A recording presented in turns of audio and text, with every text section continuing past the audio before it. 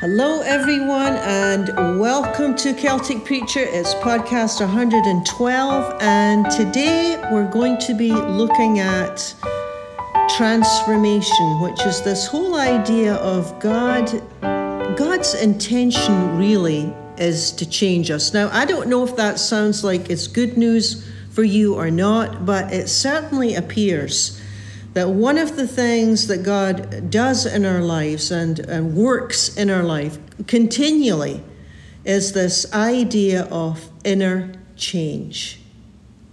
We're going to be looking today at one of the first miracles that Jesus ever did. Well, according to John, Gospel of John, it is the first one he did. It's kind of an unusual one because John starts with Jesus turning water into wine at a wedding party. Yeah, it's the very first miracle that he did. Very, very unusual. And it wasn't the box kind of wine. This is like top shelf, best quality. 180 gallons of the stuff. I mean, who needs that much wine? But this is how John starts his book. And remember, John is one of Jesus' best friends. Why would John, one of Jesus' closest friends, mention this first before all the other healings that Jesus did? Before all his teaching, it's like John says, no. I want to start my book with what I think is really important. And when I think about Jesus, I think about inner change, because that's what he does to us. He changes us. Yeah, so last week, we looked at the beginning. We looked at Jesus' baptism, which is actually the beginning of Jesus' ministry. A lot happens in 3 short years. Really, that's kind of incredible when you think about it. He only taught 3 years on the earth. And Matthew and Mark and Luke and John, what we call the gospel writers, gospel meaning the good news writers, they all talk about really Jesus' life story. Matthew, Mark, Luke, and John is just all about the beginning of Jesus' life and what he did and how he ended his life. But they all start their accounts in different ways, which is kind of fascinating, because every single writer wants to emphasize something that is important to him, right? So Matthew, when he starts his book, he says, I'm going to start with telling you about the Sermon on the Mount, because it is the most amazingly wise teaching I have ever come across in my whole life. And it's a total life changer, which it is, actually. But then for Luke, he said, no, I'm going to start his story. I'm going to start it in the synagogue, preaching and teaching, because that's really where it all takes place and where it all starts. And then Mark, he begins with an exorcism of all things, which is a very strange way to start. I mean, it's like, Mark, why do you want to start with an exorcism? And I think Mark is saying, well, because I want you to know that there is no power in this world that is greater than the power of God. There's no evil. There's no oppression. There's nothing as powerful as God in this world. I'm going to start my story there. And John says, no, I'm going to start my story with the wedding, that day that we had that banquet, the day that we had that party. I'm going to start there because that just capsulizes who he is and what he does in our lives. A curious incident that no other person ever mentions in the Bible. John starts out with Jesus at a party. And it's the picture that he wants us to see. For John, it's like, no, you got to know. First of all, you got to know that this guy enjoyed life. You have to know that he enjoyed life. He knew how to smile. And the story is that he's at a wedding feast. And, in those days, they lasted 7 days. So that would be pretty hard to plan 7 days' worth of food and wine. And his disciples are there and his mother's there. And it's now on day 3 of the celebrations, and Worst thing happened. Worst thing if you're a host, the host ran out of wine. And his mother, Jesus' mother, Mary, notices this. She notices the young couple's dilemma. Verse 3, John 2 we're in. And she gives Jesus a nudge and says to him, hey, they've run out of wine. And she's expecting him to do something. Now, I don't know what she's expecting him to do, but she's expecting him to do something. And Jesus responds with, what are you telling me for? What's that to me or you? It's almost like that's none of our business. Well, like any normal mother, she doesn't take no for an answer, right? Just because her son doesn't pay attention the first time. I wish we could have seen her expression. But she doesn't take no for an answer. She looks at the servants who are standing nearby and she says to the servants, do whatever he asks you to do. So she is assuming he's going to do something. And he does. Jesus told the servants to fill up these 6 large stone water jars that were standing nearby. Remember, in those days, they didn't have plumbing, so they would keep their water for washing their hands and their feet and everything. They would use these big, massive stone water jars. And he motions to the servant to fill them up with water. And then when the wine steward tastes the water, it's become the finest quality wine. The finest quality, 180 gallons of it, which is more than you would ever need. Probably tells us something about the generosity of God. That'd be a good guess, right? Now, not everyone at the party sees nor understands this first miracle. First of all, Jesus doesn't make a big show about it. He doesn't go up and stand over the water jars, put his hands over them and praise. Nobody really knows what's going on. I mean, the wine steward's just puzzled. It's like, why are you serving the best quality wine this late in the party?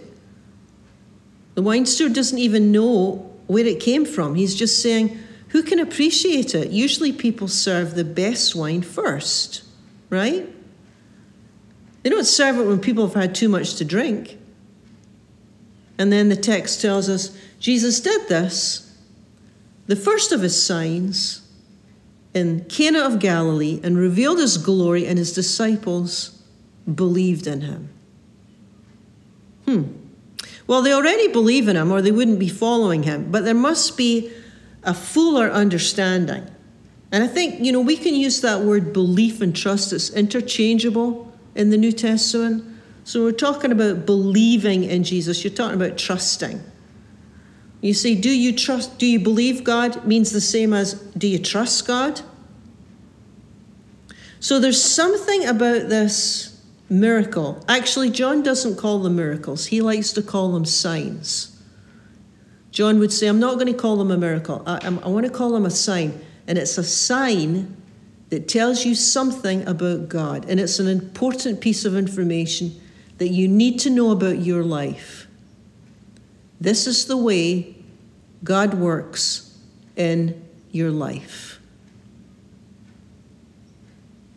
So the disciples, after this sign, it's like, wow, okay, now they've really got their attention on Jesus. John would say, no, it's a sign. It's a sign. It's an important sign. This is the way that God works. By the way, we can change the way our understanding of God is changing all the time. Have you noticed that? I don't think that we think the same way as we did like 5 years ago. Do you? Whatever you thought of God 5 years ago, do you still feel exactly the same way today? Probably not, because we're changing and we're growing in our faith and understanding. And I think this is what happens to the disciples here. Of course, did they believe in him? Yeah, they're following him. But after the sign, they have a deeper understanding. The text says that Jesus did this, the first of his signs, in Cana of Galilee. Well, what does the sign tell us? Well, probably much more than I can ever discern, but I think it's more than just a lovely gift to a young couple 2,000 years ago. I really do. I mean, John said, I've written these things that you might believe that Jesus is the Christ, and that by believing you may have life in his name. I think John is saying, look, if he can change water into wine, and by the way, he did this kind of stuff all the time, wherever he goes, people change. It's who he is. Down throughout history and time, this is one who brings transformation. If he can change water into wine, think what he can do in your life. Think what he can do in the situations that you face. If he can change water into wine, what else can he change? See, John's experienced this firsthand because, he's been with them. By the time he wrote this book, he had 3 years of experience of his teaching. He saw Peter, who was quite fearful at times, change into a courageous leader. John saw the difference that Jesus makes in people's lives. He saw people like, miserly Zacchaeus become generous and honest because he changed in his company. Situations can change. People change. We change. John says, this is what Jesus is. God's a change bringer. If he can change water into wine, and that's a small thing. If he can change water into wine, things that are normally impossible, things that just don't happen. If he can bring a change about there and surprise everyone with joy, could it be that this is the way that God operates in our world and in our lives? I think John would say, yeah, it is. This is the way God operates. God wants to help us. And by the way, it might be in the background like this sign. It might be in the background, behind the scenes, almost hidden, quietly working away, bringing change. Because I think that's intriguing that not everyone at the party is aware what has happened. I mean, it's not like it's an obvious thing. It's just like, well, where did this fantastic wine come from? The disciples knew, but most, no one else did. Yes, it's like when we get into struggles and dilemmas of various kinds, and even when we're not struggling, I think the main thing that God is doing in our lives is bringing transformation. And it's not just individual transformation, by the way. I tend to emphasize individual transformation because unless there's a heart change, nothing changes. I don't think you can legislate love, in other words. I think everything happens on an individual level before it happens at the community level or the country level or the world level.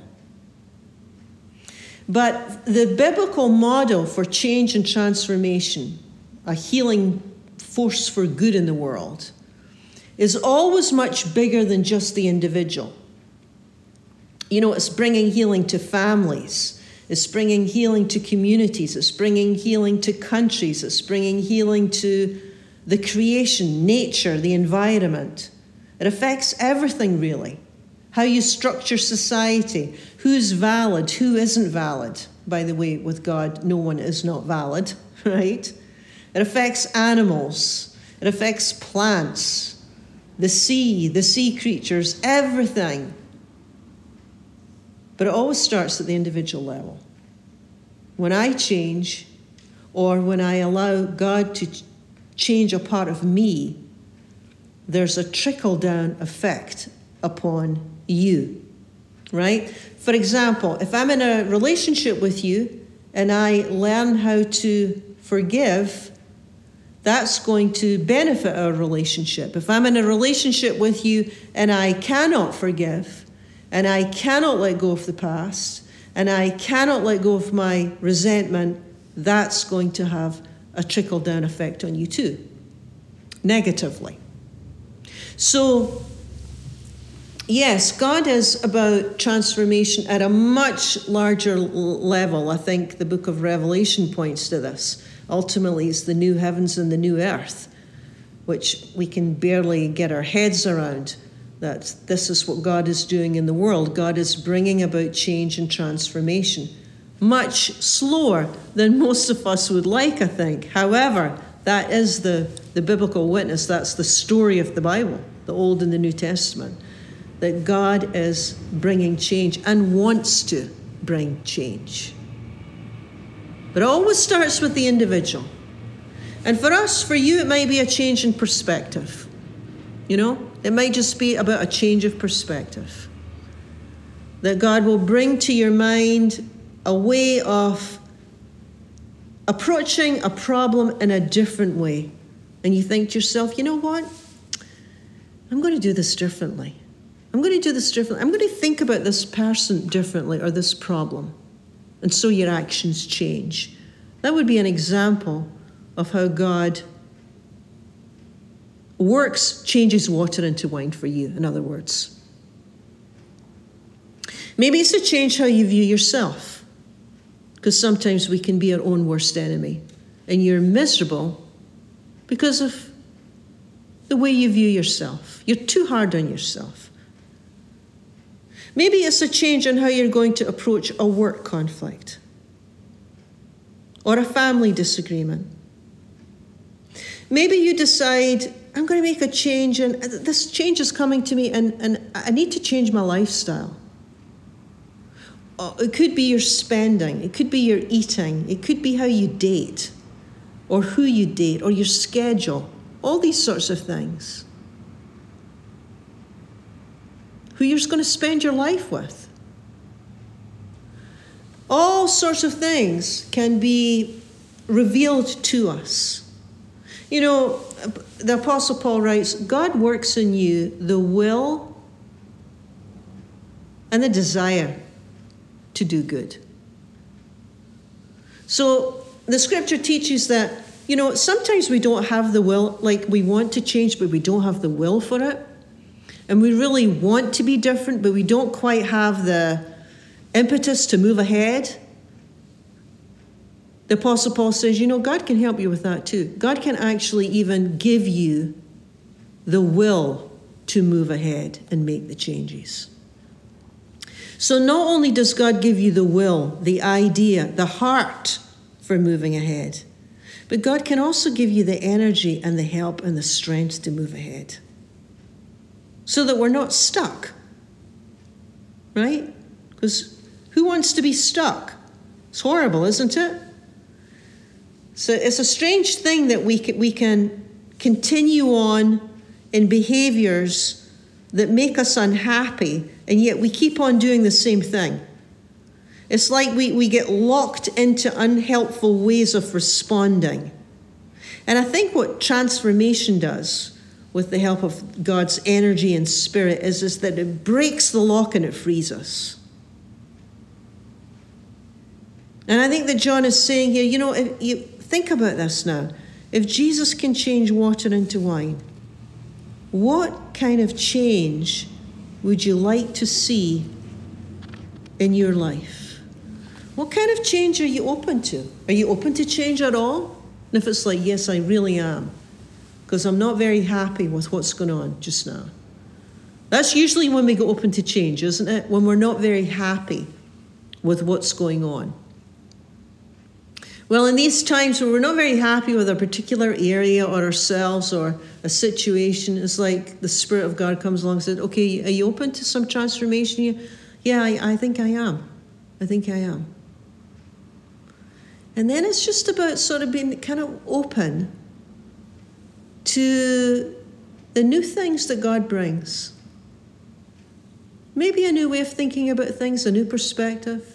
Maybe beginning something new, maybe stopping something. Could be something small. Doesn't matter how small it is. It's like, God, there's the prayer. There's the heart cry. God, no matter how small the change is,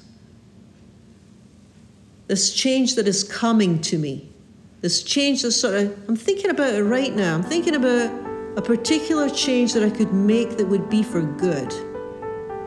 There's the prayer. There's the heart cry. God, would you come and help me with your energy and your spirit implement this? Give me the will and the desire, and help me welcome any transformation that you desire to bring to my life. Well, thank you for joining me. You have been listening to Celtic Preacher. Join with me again next week for another episode.